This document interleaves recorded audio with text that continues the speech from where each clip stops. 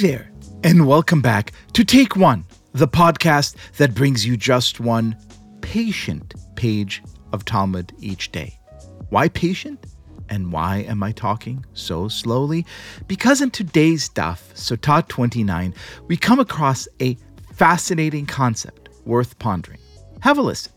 What is unique, the page asks, about one who was ritually impure, who immersed that day and is waiting for nightfall for the purification process to be completed? Is that prior to his immersion, he was a primary source of impurity. Now, who is this mysterious person? He is, the Talmud teaches us, a Tevul Yom.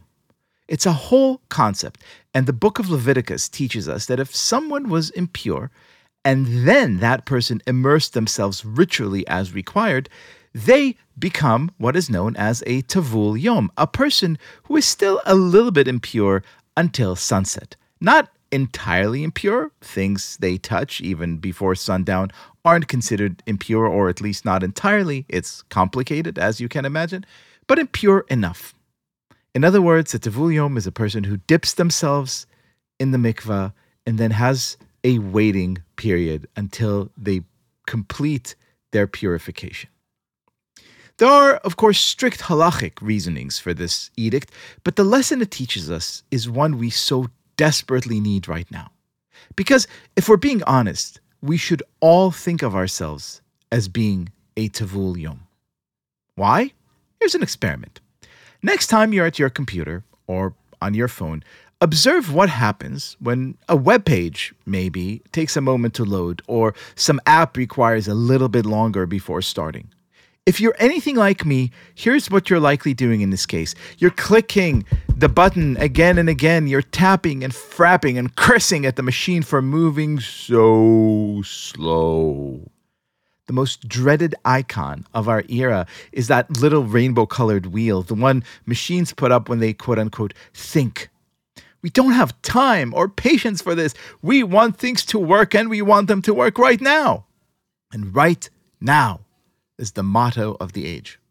Social scientists studying consumer preferences found that nearly half of Americans believe 2 days is the absolute maximum time they ought to wait for any package to arrive.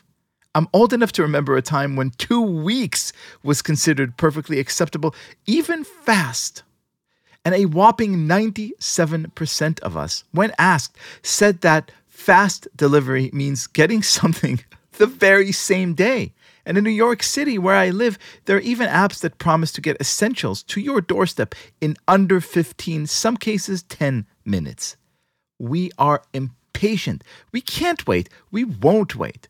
And more and more of our economy is geared towards making sure we don't have to, which the Talmud teaches us today is a tragedy.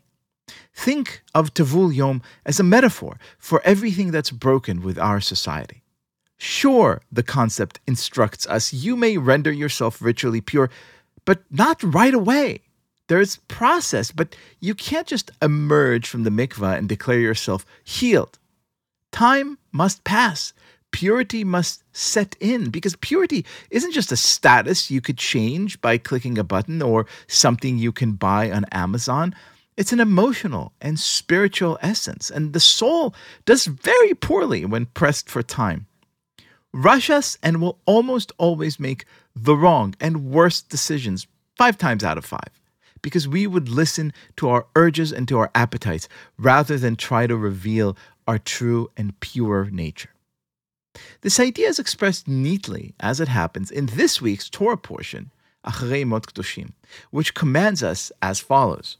When you come to the land and you plant any food tree, you shall surely block its fruit from use. It shall be blocked from you from use for 3 years, not to be eaten.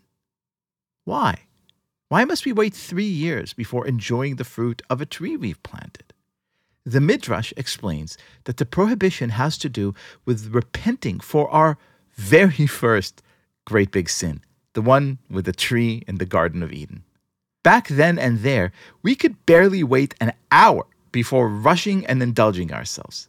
So to teach us better, the Torah tells us to look at every tree with reverence as God's creation, allowing it 3 whole years to exist independently of us and our appetites before we may enjoy it, so that we may come to see it not as just some transactional thing we use, but as something holy, something that was created by God just like us, and something with which we share this great, wondrous world.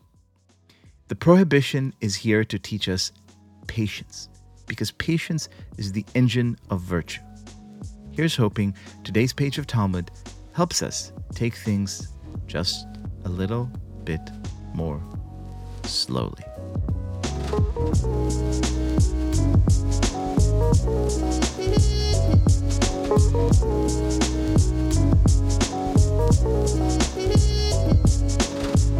This has been Take One. If you enjoy the show, and I hope that you do, please go and rate and review us on Apple Podcasts or whatever platform you use to listen to podcasts, and get your Take One t-shirts and mugs at tabletstudios.com. Each week, we will be releasing new episodes Monday through Friday, covering the entire weekly portion of Daf Yomi. Take One is a Tablet Studios production. The show is hosted by me, Liel Leibowitz, and is produced and edited by Daron Risquet, Quinn Waller, and Ellie Blyer. Our team also includes Stephanie Butnick, Josh Cross, Robert Scaramuccia, Courtney Hazlett, Mark Oppenheimer, and Tanya Singer. For more information, go to tabletmag.com/takeone. Subscribe to our newsletter at tabletm.ag/takeone newsletter, or email us at takeone@tabletmag.com. You can find us on Twitter at takeone.yomi, or join our Facebook group by searching for Take One Podcast. I hope we have made your day a little more Talmudic.